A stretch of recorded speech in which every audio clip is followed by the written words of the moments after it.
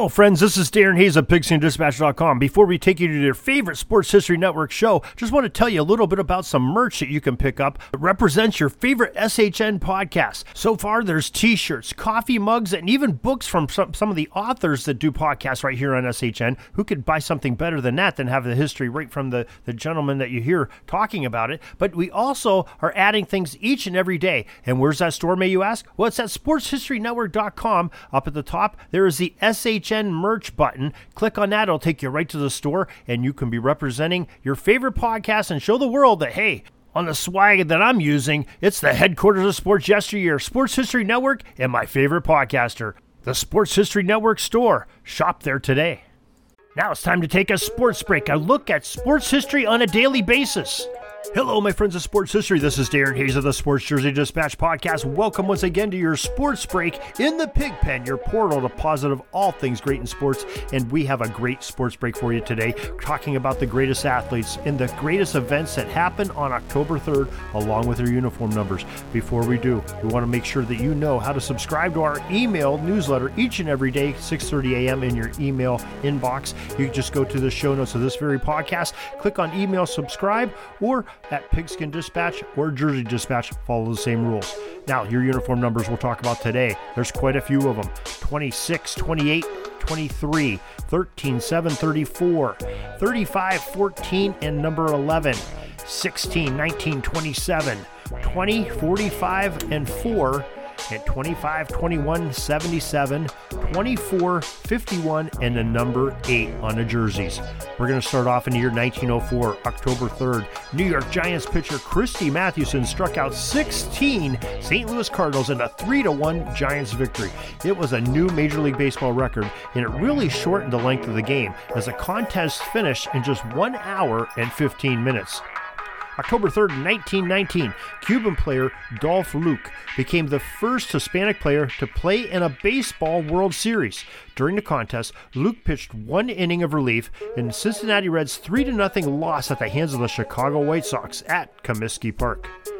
October 3rd, 1920, St. Louis Browns first baseman George Sisler collected his 257th hit of the season to set a Major League Baseball record that lasts until the 21st century. The Browns beat the White Sox that day, 16-7 was the score. October 3rd, 1945, the Detroit Tigers and Chicago Cubs met in the World Series for a record 4th time at the time. Hank Bowry, number 26, pitched a 6-hit shutout as the Cubs win Game 1, 9-0 at Briggs Stadium. Detroit ended up winning that World Series 4-3. October 3rd, 1950, the Philadelphia Phillies choose not to request a Major League Baseball rule on star left-hander number 28 Curt Simmons' eligibility to play in the World Series, despite being on furlough from the Army. Well, the Phillies swept 4-0 by the Yankees. They were swept by the Yankees 4-0. October 3rd, 1951, the famous shot heard around the world occurred when Bobby Thompson, number 23 of the Giants, crushed a 3-run homer off of number 13, Ralph Branca of the Brooklyn Dodgers in the bottom of the 9th inning, 1 out, to give the New York Giants a dramatic 5-4 playoff win and a National League pennant at the Polo Grounds in New York City. October 3rd, 1953, New York Yankees legendary center fielder number 7, Mickey Mantle, hits a grand slam off of the Dodgers number 34, Russ Meyer. The Bronx Bombers hold on to win it 11-7 versus the Dodgers in Game 5 of the World Series. The Yankees eventually won that series 4-2. October 3rd, 1956, Sal Maglie, number 35, pitched a complete game as the Brooklyn Dodgers beat the Yankees 6-3 in Game 1 of the Baseball World Series at Ebbets Field. The Yankees ended up winning that series too, but this time 4-3. October 3rd, 1965, the Chicago Cubs lost their season finale 6-3 to the Pirates. In the game, though, Ernie Banks, number 14, and Don Kessinger, number 11, combined to tie a Major League Baseball record of 3 triple plays in a single season. October 3rd, 1965, the New York's number 16, Whitey Ford, notched win number 232 in his career in a season-ending 11-5 victory versus the Boston Red Sox. With that victory, he became the Yankees' winningest pitcher. October 3rd, 1972, future Baseball Hall of Fame left-handed pitcher, Phillies number 32, Steve Carlton, won his 27th game of the season as Philadelphia beat the Chicago Cubs 11-1 at Wrigley Field. Carlton accounted for almost half of the Phillies' season wins. They had 59 wins. He had 27 of them. October 3rd, 1972, Rorik Harrison, number 44, homered as the Baltimore Orioles defeated the Cleveland Indians 4-3. He was the last American League pitcher to hit a home run until Major League Baseball interleague play some 25 years later.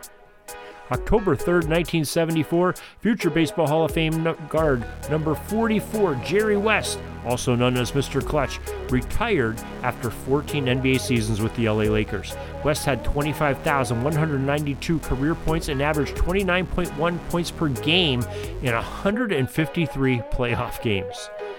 October 3rd, 1982, center fielder Robin Yount, number 19, homered twice as the Milwaukee Brewers ended up beating up on the Baltimore Orioles 10-2 at Memorial Stadium to win the Brewers' only American League East championship. Of course, we know they switched over to the National League some years later. October 3rd, 1989, Darryl Sittler, number 27, Vladislav Tretiak, number 20, and Herbie Lewis, well, his number, I think it's we've lost that one to time, were each inducted into Hockey Hall of Fame as players, along with builders Alan Eagleson and father David Bauer. October 3rd, 1990, the Detroit first baseman Cecil Fielder, number 45, became just the 11th player in Major League Baseball history to hit 50 home runs in a season.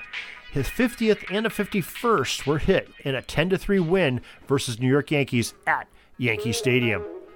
October 3rd, 1990, Kansas City third baseman number 5 George Brett becomes the first in Major League Baseball history to win a batting title in 3 different decades.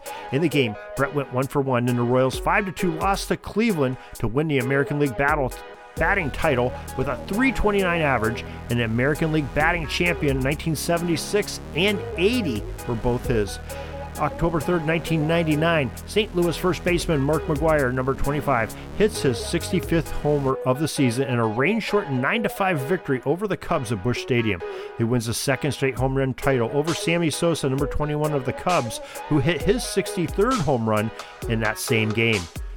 October 3rd, 2001, after a 21-season career, Paul Coffey, mostly wearing number 77 during his career, officially retires from the NHL, having won 4 Stanley Cups with the Edmonton Oilers, finishing second on the all-time list for points by defensemen, 1,531 in 1,409 games, and playing in 14 All-Star games. October 3rd, 2001, San Diego outfielder Ricky Henderson, number 24, scored a run in the 3rd inning of the Padres' 12-5 loss to the LA Dodgers to tie a Major League Baseball record of 2,245 runs scored, held by the legendary Ty Cobb for a career. October 3rd, 2001, the San Francisco Giants slugger Barry Bonds, number 25, is walked for the 171st time in an 11-8 win at Houston. Breaks Babe Ruth's 1923 Major League Baseball single-season record for walks. October 3rd, 2004, Seattle Mariners Japanese right fielder number 51 Ichiro Suzuki adds 2 more singles in a 3-0 defeat to Texas to finish the season as the Major League Baseball record 262 hits for that batter. October 3rd, 2012, Miguel Cabrera, number 24, went 0-for-2 in the batter's box in a 1-0 Tigers win over the KC Royals to end the season as Major League Baseball's first Triple Crown winner since Boston's number 8, Carl Yastrzemski, in 1967. He led the American League with a .330 average, 44 home runs, and 139 runs batted in, and that is your history for October 3rd. There's your sports break. Glad you could join us here once again. Hope you'll join us each and every day, and talk to you tomorrow. Till next time, have a great Sports History Day. Sorry, but my pitching coach just called timeout, and he's coming out to the mound. I think I'm going to get yanked for a reliever. We'll see you back tomorrow for some more great sports history on Sports Jersey Dispatch Podcast. We invite you to check out our websites, jerseydispatch.com and pigskindispatch.com. Not only see the daily sports history, but to experience the preservation of great events and people that play the games. Find us on Pigskin Dispatch. It's also on social media outlets of Facebook, Twitter, Instagram, and don't forget the Pigskin Dispatch YouTube channel to get all your daily sports history. Pigskin Dispatch is happy to be associated with the Sports History Network, the sports headquarters of yesteryear, found at sportshistorynetwork.com.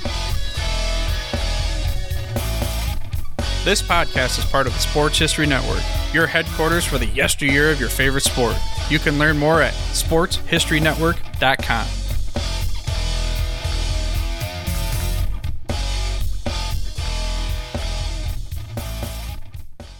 Hey there, sports history fan. This is Arnie Chapman, aka the Football History Dude, and I wanted to thank you for stopping by to listen to another episode here on the Sports History Network. Our podcasters are passionate about uncovering and sharing sports stories from yesteryear. And if you didn't know it already, we have over 30 shows across the network covering all sorts of sports history topics. In fact, here's a glimpse into one of our awesome podcasts here on the network. Each week, the official Football Learning Academy podcast will take you deep into the history of pro football through interviews with players, coaches, or administrators in the NFL, as well as interviews with Pro Football Hall of Fame selectors, authors, and historians. You'll learn how the game evolved and important moments that shaped the sport into what it is today. And don't miss the Pro Football History Nugget of the Week. Listen to the official Football Learning Academy podcast on the Sports History Network. How about that? I bet you're super hyped to go listen to that new podcast, right? Well, to learn about this show and all the other podcasts on the network, head over to sportshistorynetwork.com/podcast. Again, that's sportshistorynetwork.com/podcast. Head over there today to find your next favorite sports history podcast.